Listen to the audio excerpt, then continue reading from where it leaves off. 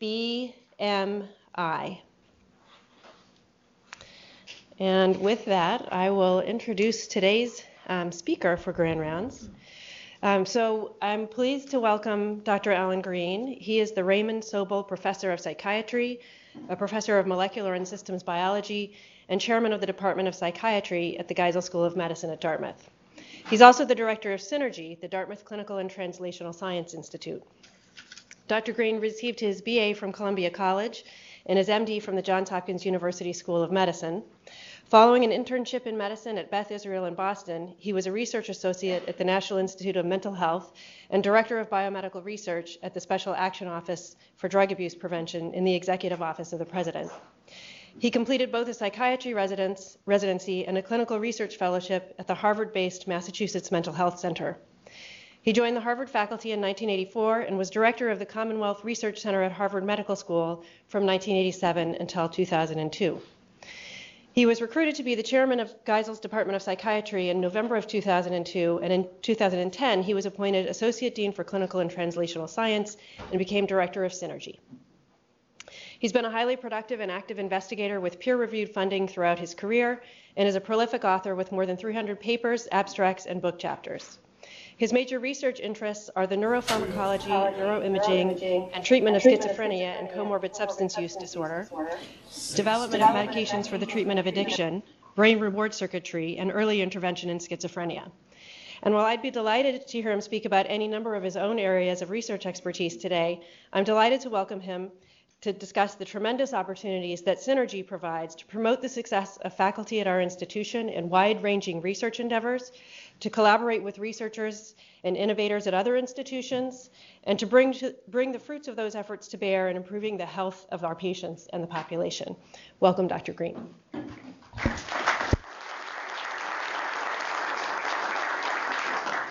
Thank you very much, Kelly. Can I be heard in the back of the room? So thank you. I'm delighted to be here and to talk about Synergy. I really think it's neat that you guys have a code with the BMI, and I just, Rich Rothstein has tremendous impact in this whole institution, and just demonstrates. So I'm delighted to talk about the Dartmouth Clinical and Translational Science Institute, Synergy, which we're based in, at least the administrative offices are right here. Here's Sheila Noon, who's our executive director, I think sits right there if I'm not mistaken. So just to be completely transparent, I have actually in the last year I've had a little bit of support from Alkermes and some of our animal research. This is many years ago, and I have a patent that is of little value. I wish it were more.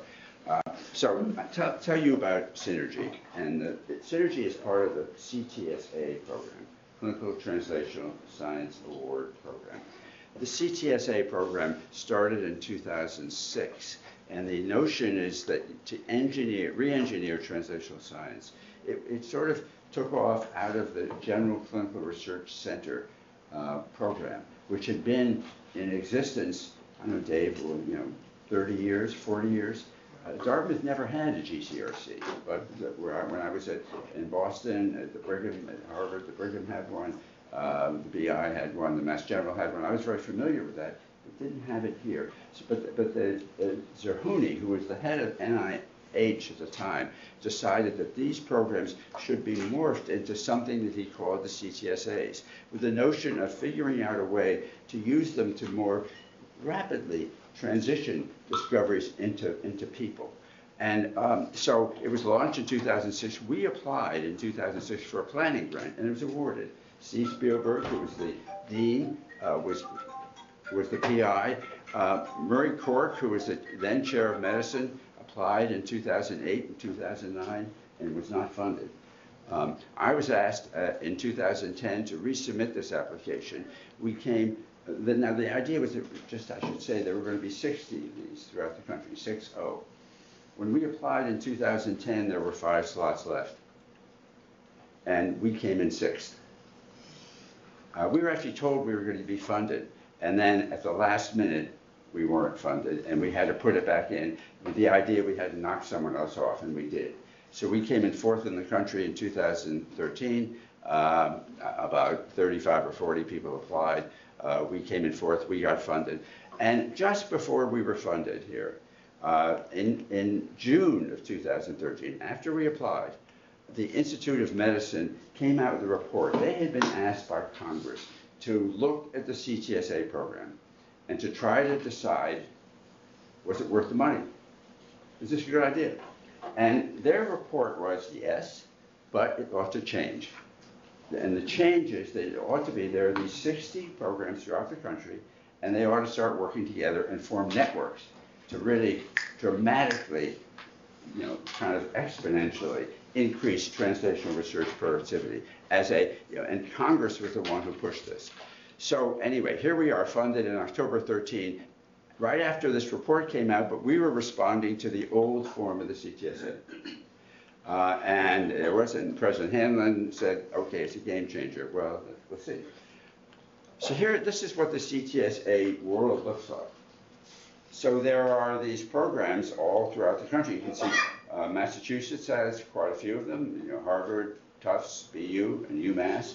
New York, all the medical schools in New York, California, Texas, University of Texas system, and this is the Cal system, and Stanford, and they're obviously in Chicago. But here we are in New Hampshire, right on the border of Vermont. We're the only one in the northern New England area. So this is one of the NIH, and by the way, the CTSAs are part of the National Center for Advancing Translational Sciences, which is part of NIH. It's one of the institutes of NIH. So the CTSA program, this is the language that tends to be used, but people think about T0 to T4 research. And just to be clear, T0 research is basic science, discovery. T1 is taking early ideas from basic science and putting them into first-in-man or using animal models. T1 research. T2 is classic clinical research, effectiveness, efficacy research rather. And T3 tends to be effectiveness. Does it work in a population? And T4 is public health, health outcomes, the kind of thing, work that's largely done, health services research in the Dartmouth Institute. So when I wrote this, first in 2010, and then we basically changed it slightly, the next opportunity we had was in 2013. This is what we wrote. We said that, look, Dartmouth has a strong basic science history and strong basic science programs, strong outcomes programs, this so-called T3, T4 research. By contrast, the clinical research programs here were relatively weak, and that's based on the history of not having a GCRC, largely, though not entirely, and that the pipeline for new translational investigators, especially within clinical departments, was weak and was thin. And we just said that, and we got funded. So when we put the application in, it was through Dartmouth. That was the word we used, and that's the college, Hitchcock, the medical school, but also all these other components. And this is right from that application. Thayer, Tuck, TDI, the Healthcare Delivery Science Center. Riverview was in Maine, where some psychiatry was done. It's not being used anymore. Obviously, the VA, High Value Collaborative, New Hampshire Hospital, which you all have been reading about in the newspapers probably, and that's a part of the Department of Psychiatry. The aims of the application that we put in 2013, here it is. Create an integrated home for clinical and translational science at Dartmouth. We were following the RFA, the request for applications. Exactly the kind of thing they asked us to do. Create an integrated home. Strengthen clinical research infrastructure and the research pipeline. Create programs for training and career development. Expand the impact of translational research through community alliances. Community-engaged research is really a key component of the CTSA program, and I think it's actually important for whatever we do. Industry partnerships, and extend access to Dartmouth's large population databases for research. We put this in as an optional idea. Extend this stuff for research and what we call reverse translation, taking ideas that are clinical and going back into basic science to understand them. Well, we got it. It was very, very well reviewed, and we were funded. So, and this is, it's probably maybe hard to see this, but this is I hate org charts, but I was trying to show people what, how this is organized. Here, I'm the PI, Sheila Noon, who's right over there, is the executive director, and she leads a team of people, the administrative hub of the program, many of whom are here: Adam, Robin, Lydia, Laurie, I don't know who else is here, Scott Berry, and others. We have an external advisory committee, we have a community board, and we have 3 co-PIs. Bill Green, most of you probably know, who is the former dean and is the chair of microbiology and immunology. John Skinner, who's a health economist, is co-PI, and Anna Tostison, who's actually part of medicine, and she's, I know, in Europe right now. She's a co-PI. Chris Amos, who is the head of data sciences, is involved with informatics coordination, data security, and also oversees some of these components. Steve Bartels is associate director. He's in psychiatry and TDI and family medicine. He oversees these components, which I'll talk about in a minute. Keith Paulson is from the Thayer School and oversees the academic industry. And Rick Edlow, who I just saw walking in, is associate director. He's obviously from medicine, oversees these components, which again we'll talk about. And Rich Rothstein, as the CAO of Dartmouth Hitchcock, is ex officio member of our executive committee, as is Bob Zorlock from the VA. And Lee Burgess, the new vice president here of research operations, is working collaboratively with me and with Sheila to try to make sure that what we're doing in the CTSA is going to be able to be implemented through all the components, including obviously Hitchcock. We have an external advisory board, meets once a year, but we are talking to these people very frequently. Kathleen Brady from Medical University of South Carolina is the chair. She's a T2 researcher, I would say. Tim Carey, who's a community engaged researcher from UNC, he's the co-chair of their PI, of their CTSA. She's the PI of the CTSA. Becky Jackson from Ohio State is the head of their CTSA. She's an expert on training. Phil Lavori is a statistician from Stanford. Maya Neville Williams is the executive director of the Rockefeller program. Rob Rizza from Mayo, and Rob Sherwin from Yale, who's an endocrinologist. These are the members of our board that advise us what to do. There's a website, and I would encourage people, if you haven't done this, to go on the website. And you can see what we try to do here. Yoli Sanchez looks very well there, I must say. And you can see the various research tools here that have been built, we'll talk about. But if you go on this, you can find almost anything you need to know about synergy and click on things. So on, let's say, look at this. And this is how you can ask for to get involved in some of the things going on in synergy. I don't want to spend any more time on this, but this website, and people in the room, Suki's in the back there, and others have been very involved in creating this, which keeps getting updated. So I encourage people to look on it, and it's dartmouthsynergy.edu. I mean, you can just find it on Google. Now, when we built Synergy, the idea was we were trying to figure out, and again, we were following the directions of the RFA that we were responding to. And so we built these cores, a statistics core, an informatics core, a research design core, and an ethics core. There's Jim Burnett in the back of the room who's in charge of the ethics core. And then remembering that Dartmouth never had a clinical research unit, we decided, well, we have to build something here. So we built these, which we could talk about: a recruitment and retention core, a registry core, and an industry core, a community-based research core. And this was the sort of the optional thing that no other CTSA had, as far as we were aware, the Center for Translational Population Research, which was based in the ideas of TDI. Okay, now, so let me just go through a couple of these. The biostatistics course, led by Tor Tostison, people probably know him. He's in medicine, was in family medicine and medicine, and he's in the data sciences. But here, the note I heard in psychiatry and elsewhere, people say, well, you can't find a statistician. How do you power something? What do you do? How do you interpret the data? So Tor and his team have put together a group that will help with protocol development and all these things that you can see here. And there have been about over 400 consultation requests in the last, this is 2.5 years.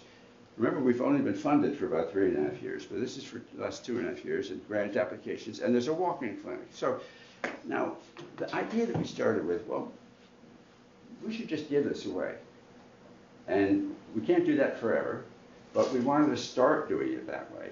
As time goes on, what we're going to have to do is to probably narrow the availability of this to people who have vouchers that can be given by Synergy, people who have been approved to get access to this. But right now, it's still available to anybody. I mean, the reason we say that is because it's getting widely used. But we expect when people get funded, their grants will help support this. They'll build in the support for it. Ditto with research design. This is led by Margaret Carragus and her team. So framing a design, talking about aims, figuring out how to ask the question. If you have a biomarker, how do you think about that? How do you think about the analysis of the data, interpretation of results? The biostatistics group can help with writing a paper, obviously for writing grants. And they have been somewhat less active, but they often spend more time than the statistics group do. So they have 64 of them. Informatics. So the informatics core, biomedical informatics, is created all of these things that are actual tools. And without going into great detail about them, Inspire, well, I think I have another slide about Vivo is a way of keeping track of bibliography. REDCap, I'll mention. I2B2 is a technique for extracting information out of the electronic data record. This was built at Harvard, and we've brought it here. It's right now working in the Cancer Center, and we're going to be spreading it more broadly. Let me just show you. We'll talk about the Atlas rate generator in a minute, and the smart IRB. Eagle Eye is a way of, this was actually created before Synergy, a way of keeping track of the various research capacities throughout the institution. There have been, over 60 consultation requests, and what we're working on now is figuring out more dramatically and easily how to get into the electronic health record here, and obviously at the VA as well, to figure out how to use this for research. This is not simple because there's a firewall, and you have to be careful about privacy. But how does an investigator, Rick Enlow, if you want to go into the EHR to figure out a patient base if you want to do a study, and how do you do it? And can you maneuver that, manipulate it without, doing something about privacy, without going around what you're supposed to do? And so you can use de-identified data. So we're thinking about figuring out that. And then there's a search for a new director.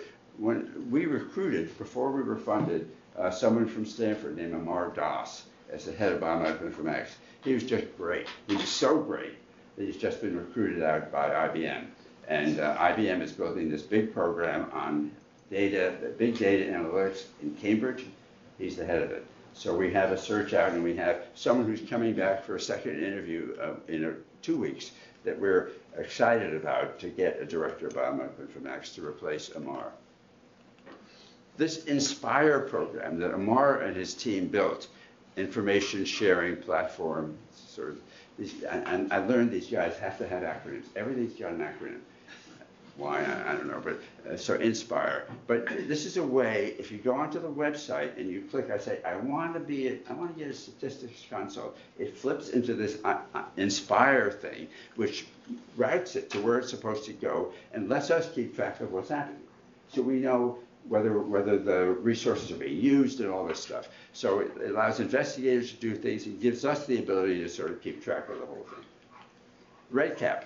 REDCap is a technique that was designed by Vanderbilt, the Vanderbilt CTSA, Research Electronic Data Capture. So if you're an investigator and you want to know how to create a database and how to do surveys and what to do with the data when you have it, REDCap keeps track of all this. And what we've done is figure out a way to have this sort of open consultation every week to let people start using this. This REDCap idea has been now sort of generally kind of diffused through the institution over the last couple of years. The Atlas rate generator. This is a technique here's David Goodman, who's a pediatrician in TDI, how to get into the atlas, the Dartmouth Atlas, the data within the claims databases of the atlas, to get into it and know how to maneuver it and manipulate it and ask questions about it. And this is something that David has been presenting these webinars, not only here, but nationally. So to get the national CTSA world to be able to use the Dartmouth Atlas in a way that's productive. It's interesting because it's never been able to be done before. And so again, you have these firewalls that have to be protected. How do you get into this? How do you protect it? How do you make sure the IRB doesn't squawk about this? We figured this all out. Clinical research units. So again, we never had one of these here. And it took, Murray Cork tried to build a clinical research unit when he was starting the CTSAs, and he couldn't get it done for all kinds of reasons, not because he didn't try. But fortunately, eventually we were able to build it. As you probably know, it's on Faulkner 4, and it's just one of the corridors there. But it's the Synergy Clinical Research Unit, and it has provided support in, I guess right now, in this year, for this number of studies and investigators. Because of the population density in the South, we figured, well, wait a second, why don't we do something in Manchester as well? So in the last year, with help of Rick and Laurie Lester, who's here, and a number of other people, Rick and Love, built a DH Manchester unit, which is just getting going, with the notion of, okay, if you want to do a study of, doesn't matter what it is, but you need a population, and the population in the Upper Valley is there are more bears than there are people in some ways, certainly around my house. They were in my backyard. I guess they're now in Littleton or someplace. But, I'm sure they're going to find their way back to my house. I just have this idea. But so we've opened this, and it's actually working. It's moving slowly, but it's getting going. In addition, the clinical research units, we consider the Advanced Imaging Center with the 3T MRI part of this. And this system was actually built with a grant from NIH and now has to be upgraded, so we're going to be upgrading that. There's this small animal facility, a 9.4 animal facility in the basement of Borwell. I don't know if you know this, but this is a $2 million piece of equipment. It's in the basement of Borwell. And you may know, if you walk over the bridge, the ground slopes like this. David, you go across the bridge, the ground slopes down to and right there is the basement. And guess what happens when it rains? And the magnet is down there, and the room was flooded. And so the room is wrecked, but fortunately the magnet's okay. We're upgrading it, rebuilding the room, and putting pumps, so it won't happen again, we hope. But so this will be available in an imaging processing course. So if you want to do imaging, and let's say you're not an imager, Bob, you want to do imaging, you're not an imager, but we have groups who can help you figure out how to do it, and sort of do it for you. So that imaging, which is a tremendously powerful tool, can be more broadly based and spread, whether it's animal imaging or human imaging. This is the utilization of the crew over these last years. In 2013, we just started it, and you can see this is 3/4 of fiscal year 2017, and by the end of the year, we're going to be up here somewhere. So the utilization is going up. Offside is that the group and the crew, and this is only the Lebanon one, can do studies on site other places other than on Faulkner 4. So there are a lot of studies going on here in Heater Road, for instance. So the problems that I still see here, and Lionel Lewis is in the back of the room, really knows a lot about this, as does Rick and others, the need to upgrade the culture for clinical research, especially here at DH. You walk into the Brigham, you see signs about clinical research everywhere. And there are kiosks, be part of this, register for genomic studies, do this, do that. And I think that this is something that needs to be done here. And this is the advice of our external board. How to make research processes user-friendly, both for investigators and for patients. When you do a study, time to first patient in the protocol, if it takes a long time, the study won't get done. How do you audit it? How do you make sure that studies are performing? If you're not, how do you close them down because they're expensive to run?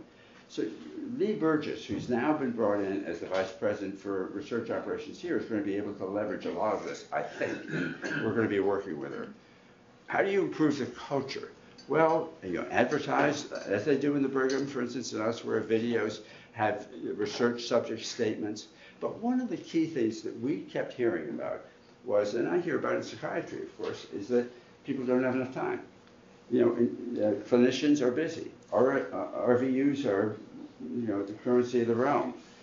So we've tried to figure out ways to get around this, and you'll see. And then how to make the IRB here at least as functional as it can be and link it nationally with other programs. I'll show you a little bit about that.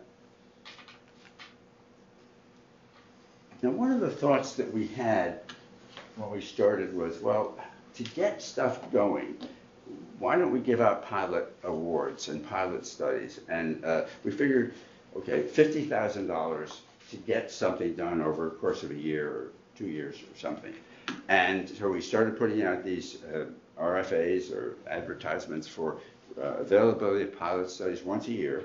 And we really have been flooded with people who want to do these studies. What we decided to do was to say, if you want to do this, you have to have 2 different departments working together. Translational research, the idea of it's not one investigator doing it, it's a team of investigators. That's the nature of translational research. So lots of people have applied, and we've been able to fund 25 of these over, between 14 and 16. Lots of publications have come out. It takes time to be able to convert this into external funding, but already out of this group, things have started to happen. There are various kinds of these pilots. Again, I'll make these slides available if people want to see them, but doing so-called reverse translation, increasing the speed of translation, doing research based in the community, developing new technology, classic translational clinical studies, database investigations. And we've been working with, our team has worked with people to try to help them. How do you write one of these things? How can you do it? If you don't know how to do it, can we help you? And then if you don't get funded, can we give you a mentor to make sure that the next time you will get funded? And we've had a certain amount of success with this. This is, here we are. In 2017, that's the first one, I guess. Sorry. We funded Charlie Sentiment and Margaret Ackerman, she's in microimmuno, and Thayer Craig, who's in medicine, obviously, and Shadane Coker, and also in Hem-Onc. Let me go back one. Jabran Kokar, who's in psychiatry, working with someone in psychology and brain sciences. Jeffrey Luke in Thayer, working with Leslie Jarvis, you all know, of course. John Batsis, who's here, working with David Coates in computer science. And this is the study of e-health delivered health coaching intervention, right, John? It's working? We're starting. You're starting. Isn't finished yet? Have you gotten funded externally yet? Well, we just, yeah. Scott Davis from Thayer, working with Kimberly, also someone from surgery, on this idea of a bioslice. You can see the tremendous variety of these things. Let me give you an example. I don't know how many people know Joe Padefar, who's the head of ENT here. Joe's a great guy, really a wonderful, wonderful guy. And I got to know him a number of years ago, and he just, one day, we're just chatting in the hall, he said, I want to do research. And I said, what do you want to do research on? He said, I don't know. And he said, my brother, his brother is a neurologist, a neuroscientist. He said, my brother does this. I'd like to do research. Can you help me? I said, okay. What do you want to do? He said, I'm going to think about this. I'm going to send you an idea. So he then, maybe a couple months, 3 months later, when a notice about these pilots came out, he sends me this idea. And his idea was that, well, I do surgery and oral surgery in the mouth, and I try to remove tumors. And before I do the surgery, I sort of retract everything to make sure I get an idea what it looks like. But I do an MRI. I can't do an MRI with the retractors because you can't put them in the MRI. So he said, there's got to be a way around this. And he said, that's what I'm interested in. So he sent me his idea but it was not written as a research study. So I called him up at night. I said, Joe, this is not going to get funded because it isn't really a research study. It's a great idea. And he said, so what do I do? I said, well, how about this? How about if we link you up with some of the people in this research design group and they help you work on this? And that's exactly what happened. And he got funded. So he wrote me a note about this, saying that they're improving outcomes. As with many surgeons, I have very limited time, but this pilot funding allowed him to collaborate with someone from Thayer, and he's now used 3D imaging to create this technique for being able to do this intraoperative MRI displaced picture that helps him do the surgery. And he, the long and short of it is he's published some of this. He's begun to get funded. He's talking about a patent, and he's about ready to put in an R1. That's exactly what we're trying to do. To get clinician investigators, or people who are clinicians who are interested in doing research, have great ideas, and maybe haven't figured out how to do it yet. We obviously have a VA that's a strong partner, and the new director of the VA, Al Montoya, came from West Haven, is very interested in linking with DH and with Geisel to improve research. And they have been funding a synergy investigator. Brian Lucas was funded by the VA to work with Synergy using mentoring to try to get things going at the VA. There's a second recruitment being launched. That's a great idea, I think. So in terms of education, what we've tried to do is to fund what we call KO2 Scholars. This is a career development award. So again, we thought that the pipeline of young investigators was thin. There were a fair number of people who were funded who have hair the color of mine, but not enough young people getting into this. It's tough, and the RVU demands are incredible. And so what can we do? And so one of the things we thought we'd do is to try to fund these scholars, career development, KL2 scholars, with the notion of protecting a good portion of their time. We funded, in this 3-year period, 11 of them. Out of this group, a number of them have now gotten funded externally with AHRQ, NIH Foundation funding. Publications are pouring out. We've put together this advanced certificate program. John, were you part of that? Yes, it was. Okay. And a research development workshop. I'll tell you a little bit about that. We've created a mentoring team that helps people. The idea, anyway, is that we link mentors up with people, more than one, to try to make sure that if we're investing in people, that they, as much as possible, that they're going to be successful, and we help them be successful. The worst thing to do would be to get people funded and then it just doesn't work. They get discouraged and it never goes anywhere. And I can tell you, especially when I was at Harvard, I saw so many people young people who were just so enthusiastic about doing research. They get this idea, they try to do something, and they just didn't know what they were doing, and they just got angry and discouraged, and they never did it again. And we're trying to avoid that, if at all possible. The notion of clinical research fellowships, I'll tell you about, another way of protecting time of people, and this thing that came out of Aaron Kaplan's head, clinician entrepreneur fellows. Okay, let me go through a few of these. So the education programs, you take someone who's, here's Joe Padafar, a new investigator. We're putting together, and we have put together, this research development workshop, which is just starting now, a 4-week session to try to help people figure out how do you ask a research question? How do you create aims for a study? How do you plan the study? And then for people who are a little bit more sophisticated, like John Batsis and others, an advanced certificate program in clinical translation research. And this meets weekly, 2 hours a week, going through lectures and tutorials, and then getting to the point where you actually you show people how you're going to write the proposal, and it gets critiqued. And no, this is you can't write it that way. Just come on. The review committee will kill you. And so we try to help people get ready to submit these things. And the provost office also has some ability to help people with this, and we link with them. There are these podcasts that other CTSAs have, and I'll show you one of them. For established investigators, we're trying to help them figure out how to be good mentors. There's a trick to being a mentor. The main trick is being willing to do it, and spending the time at it. But you really have to learn how to do this correctly. This is one of these podcasts, and there are many of them. And you go onto our website, you can find these things. This is from Tufts. Their CTSA program, the Tufts CTSI, they call it, created iLearn, which is a set of lectures and online lectures that you can see. And so again, these are all available. We show people how to get to them. We can work with people on them to try to develop this capacity for research and clinical research around here. Yeah, okay, so this past year, in 2016, just to show you, this is pretty competitive, unfortunately, because I wish we had the ability to fund more of these, but the NIH limits the number of these that we can fund. So this is an NIH-K award that's funded through our Synergy program, but it's a legitimate NIH award for 2 years.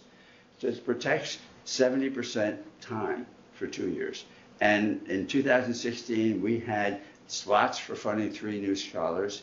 The intensive mentoring period, they all participated in this program.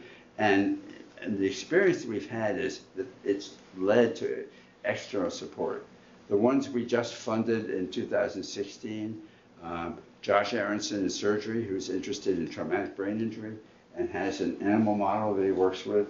And he's actually going to be working at the VA as well, because they've got this unbelievable system at the VA that has been unused for years, I guess. It's this tube. I went over there and did a tour of the VA research facilities, which I'd never seen before. And they have this room. It's empty, perfectly clean. They're great at keeping things nice and neat. And you go in there, there's an enormous tube that's about from that wall over to here. And I said, what the hell is this for? They said, oh, this is, you put a plastic explosive on that end, and it creates a charge, and it's a blast down here, and you put a small animal in it. You can study traumatic brain injury. I said, have you ever used it? They said, well, no. What's it doing here? Well, I don't know. So I came here one day. I called up Josh Aronson, and so he's going to be using that thing, and for his research. Wada Doucette, who's actually in psychiatry, is interested. You talk about obesity and all this. He does neurostimulation in animals. And Rodwell Madera, who's in medicine, stem cell transplant rejection. And you can see some of the others. Here's Alex, who I think he just walked out, but he's been funded. Sarah Akerman in psychiatry, she actually got funded and then was picked off by a pharmaceutical company. Is that the best result? Well, I think sure, it's good for her, and she likes the idea, and she's happy as a clam. Is a clam happy? It depends on the water that you're in, I guess. Dror Ben-Zev is someone who was funded early on for research with KL2, and I asked him to write something to me, and this is what he wrote me. This award serves as the launching pad, basically. And the data collected allowed me to develop pilots. He's gotten 3 NIH grants, or 2 NIH grants and 1 from PCORI. And he uses REDCap. And by the way, he was just recruited by the University of Washington. And he's now a professor at the University of Washington, linking with Microsoft, because he's interested in mobile health. Are we populating the rest of the country? Well, the idea is we're going to populate people here. Sometimes they're going to be recruited because they're so good. Alex Gifford, who just walked out, he got a Synergy Scholar Award, and this is what he wrote to me. Came at a key juncture. I was interested in clinical translational research in CF. I begun to establish relationships with colleagues, but was trying to get this thing going. The award helped me cross the divide, and now he's supported by the CF Foundation for both a pilot investigation and career development award. Exactly what we're trying to do.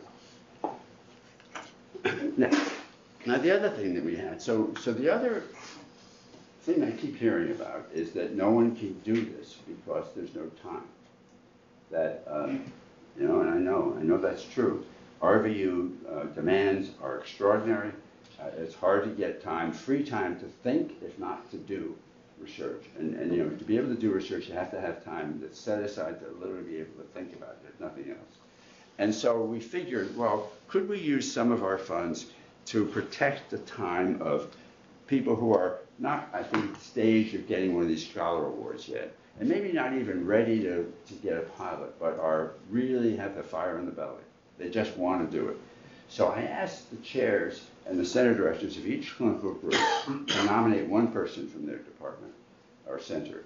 And then we had a review committee. By the way, all these things are reviewed. We have an NIH-style study session to review everything. And these were all reviewed, and the 6 groups, 6 people that were thought to be of the highest likelihood of success were people, Christina Angeles from surgery, Robert Brady from psychiatry, Victoria Lawson from neurology, Philip Shaner from radiation onc, Lauren Tormey from medicine, and Ivy Wilkinson Ryan from OBGYN. So these 6 clinicians were each given 20% protected time starting December, and this will go through June, and we're probably going to do it again, with the idea, and provided mentors. Okay, what's your question? What do you want to study? How do you go about doing it? Can we link you up to get ready to get a pilot award from us or somewhere else? You know, one of the Cobries around here, the Hitchcock Foundation, the Cancer Center. How can you get funded? Or external foundations, or even NIH right away. And we're delighted that the 2017 scholar, we had 1 slot left that we could use right now. And Christina, who is one of these people, rose to the top of a series of, we had lots of people applying, but Christina was selected by the review committee. I am not a member of these review committees. I don't sit on them. I don't make the decisions about ranking quality. But she's interested in melanoma and skin-resistant T-cell memory, really interesting stuff. When I read her proposal, she's working collaboratively with Mary Jo Turk in microimmuno and Rick Barth in surgery. And her plans are to get some training, obviously, and to go for a K award, an NIH K award. Academic industry ideas. So, I spent most of my career in Boston, and actually I still live some of the time. I had a house in Cambridge, and Cambridge, the industry, pharma development in Cambridge is extraordinary. And we're not in Cambridge here, but there ought to be a way for us to link more closely with industry and with venture capital, and venture capital programs to try to optimize our research and get it moving. So we had this idea of connecting investigators with foundations and companies. And we've been doing some of this with Saldera here, which Jake Reeder runs, some of you may know, but also this idea that Aaron Kaplan came up with, developing this notion of a clinician entrepreneur fellow. So here's the idea, that we would put out, again, one of these RFAs, and people could apply for them and say, okay, I've got this idea of something. There was someone who was actually, one of the people who applied had a way of figuring out kind of a Google Glass-like system that would allow him to read an MRI or a CT scan as he was operating that way. So you could read it, you don't have to tilt your head because you don't want to get your head away from the field. That was one really interesting idea. And there were a number of them. And these were reviewed by a group that I was not part of, and the top 4 were selected, and they were then presented to a team of venture capitalists. And people who do funding and are interested in the healthcare space. And the one that rose to the top the first time we did it was Rick Barth. And Rick Barth has this notion, and you may know about his work. He has what he calls a breast cancer locator project. The idea of being able to figure out a technique for making sure that the margins of the tumor are really clean. Getting the cleanest margins possible, removing the least amount of tissue. So he had this idea, and he started working with groups from Thayer, and they ended up developing a business model, intellectual property that they developed a patent on, clinical trial design, strategic planning, and they formed a company, Cairn Surgical LLC. Provided him with access to a number of mentors here who do that sort of thing. And then the company's been awarded a grant from NIH in small business, SBIR grant, and then a grant from the state of New Hampshire, and then they've applied for a second phase SBIR grant, same thing, which would be for more money. And this is what he said about it. This is what we're trying to do. The second one that we've awarded, I have a slide of, is a fellow named Bill Hodenko, who has a web-based or a mobile technology-based way of trying to study the risk of suicide in emergency rooms. And he's developed a company called Proxy, and we've been supporting some of his work in the same way. So the fellowship supports 20% of the time and gives a little bit of spending money to figure out how to get this going. Then there's this whole idea of community-engaged research, which is a big component of synergy, and in my opinion, something that's really important to do. Steve Bartel's basically runs this program with a number of other people. There's an advisory board that he has put together that meets, actually it's been meeting almost monthly now, to try to think about, okay, how do you do this kind of work? It was interesting that this board and other boards around here, you may know, spent a fair amount of time trying to figure out what are the questions that are most important to the community. And there were, I think if I remember, that there were 4 of them. One was mental health. It's not because of me. Mental health mental health issues in primary care. The second one was with substance abuse problems. God knows with the opioid epidemic, but substance abuse problems. The third was frail elderly, and the fourth was access to treatment for underrepresented people or people who couldn't otherwise get in. The board suggested we take on the first 2. Mental health in primary care systems and substance abuse in primary care systems. So the Community Advisory Board is working with us to try to figure out how to do that. And it's linked to the Dartmouth Hitchcock Collaboratory for Population Health that you probably know about, that's led by Steve. And the practice-based networks of Dartmouth Co-op, which has been around for, what, 40 years, Dave? Yeah, at least. It's, led by John Wasson and Alan Dietrich, and just an amazing group of primary care clinicians. I've gone to their retreat. There was a retreat this year, and so we've been helping that co-op stay in business and figure out how to be able to really leverage what they do more for research than they've been able to do recently. We have great strength at Dartmouth in this. Implementation science, the idea of taking a technique that works and figuring out how to get it into practice. How do you get that translated? Implementation science, really an area of strength around here. And the whole notion of mobile technology, smartphones, that you can use for research as well as for therapeutic interventions. Lisa Marsh, who's here, is almost a magician. I mean, if you don't know her, you should meet her. She organized, I was involved in it, but she really organized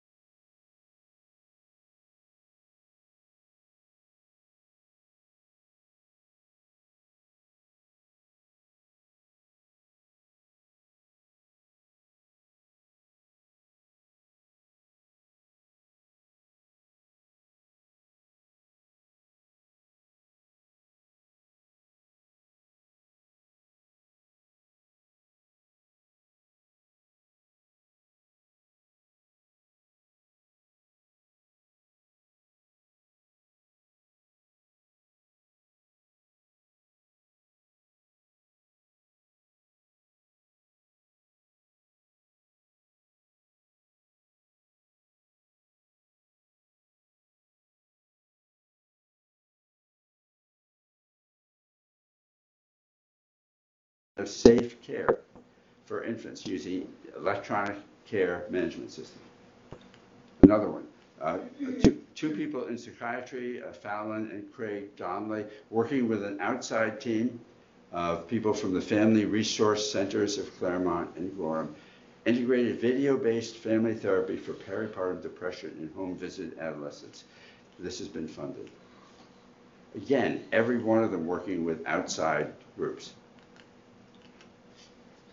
And then we're going to just bring this to a close shortly, but the translational population research, this is the stuff that comes out of TDI that we're trying to figure out how to leverage for translational science.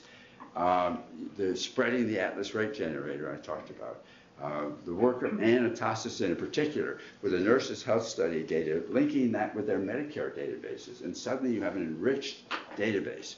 This idea of reverse translation, and there are a lot of different aspects of this, but figuring out, for instance, if you look at the claims data, and you look at the fact that people are on 2 different medications, and by the way, the likelihood of a hip fracture is dramatically greater in these people than you would expect it to be. The individual drugs don't do it, but when you put them together, do. And now this has been linked, this thing has now been linked with Cliff Rosen, who's at Maine Medical Center, who's an expert in osteoporosis, and trying to understand why these combinations of medications may do it. They've been working on, which is really a neat idea, the co-production model. I know that sounds like something you do with coal or whatever. I probably shouldn't talk about given the announcement yesterday, but co-production. The co-production model of trying to figure out how to link patients with investigators and to get data from both sides as you do research. It's an idea that has been populated a lot by Gene Nelson at TDI and Elliot Fisher, and we're really excited about this and trying to use this model, again, spreading through the CTSAs. In terms of national programs, there's a national CTSA consortium. Dartmouth's in a leadership position in this, partly because of our T3, T4 research, implementation science, partly because of our link to Thayer, but partly because we sat on the steering committee nationally, which has 12 people on it. I've been lucky enough to be the co-chair of this with the people from NIH for a number of years now, and I'm the past co-chair, but still on this committee. The Institute of Medicine report came out, so the new CTSA, as we go to get funded for CTSA 2.0, we're going to have to work more and more and more to link Dartmouth to these other sites. And I think that's a tremendous opportunity around here, because suddenly, if you want to do a study, you don't have to be linked to the patient base that's here, which is relatively modest. I have an R01 where I got funded years ago, but we've done it in 10 sites throughout the country. That's what ought to be done here, where you need large populations for some things. And there's a trial innovation network that's been built nationally that we are plugging into. So again, John, you want to do a study here and you need 10 other sites to do it? Boom, it can be done quickly. And we'll show you how this is. And how the smart IRB thing works, which is a way of linking, if a study is approved at Dartmouth, it can be done at NYU, at Columbia, at Cornell, at Stanford, at UCLA, just like that, without having to go through their own IRB. So this is something that we built. Now, the IRB business was, Dartmouth was given $5 million supplement to our own CTSA to do this, to link these small programs that have been built in various places that have been working together to try to get IRBs to work together. We got these groups to get together and wrote a common agreement that now has allowed this to go on nationally, so that we created this thing called IRB Rely as a way of building a system, and with the help of some of the people, Suki and others in informatics, to create some of these tools to be able to do this. And this is now morphed into something called Smart IRB. And this is out of the CTSA program. It's a national Smart IRB system, which basically here, it's led, we did this, we were the PIs originally of this, and now it's moved into where Harvard Catalyst, their CTSA, is leading it. Here I am as part of it, and the University of Wisconsin is part of it. So this is a system, every CTSA in the country has now signed on to this. The Trial Innovation Network, this thing that's just being built, a fabulous opportunity for anybody here, be able to do a study across the country. And again, if you look at our website, you can see this, the Trial Innovation Network. So here, again, you have to be part of a CTSA to participate in this. But here it is, and you know how you can do a study. They will provide you with the capacity to do national research.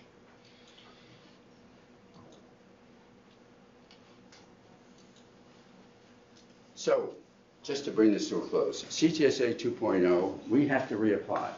So we're going to reapply in January of 2018. Our grant actually ends April 30th, 2018, but we will have a no-cost extension. We have money to be able to continue this for a while.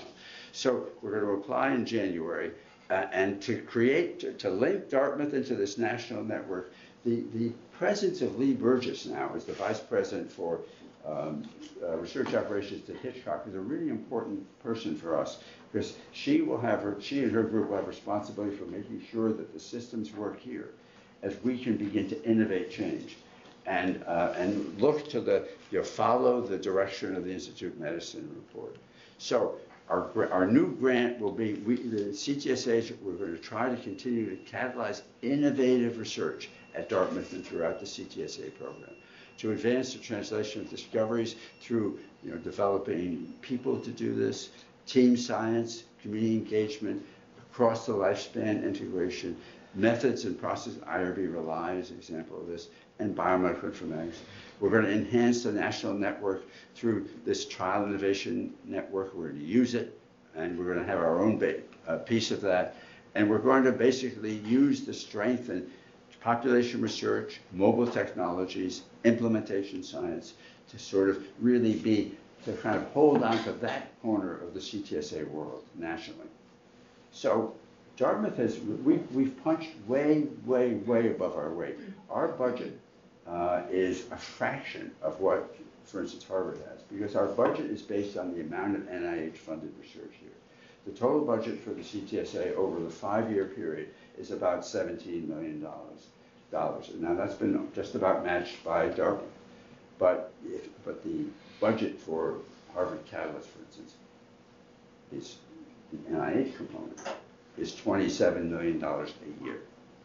Ours is $3.8 million a year. There's a slight difference there. But we have a small program based on the amount of NIH research we have here. But it's just, to me, it's just been amazing. And I hope that you all will spend time on the website, see what goes on here, see how we can really, and the team that's here, can help, kind of stimulate research. That's the idea. That's what Jim Weinstein has wanted us to do. That's what the dean wants us to do. That's what the provost wants us to do, and president of Dartmouth, through Thayer, through arts and sciences, obviously through the VA here. So with that, thanks very much.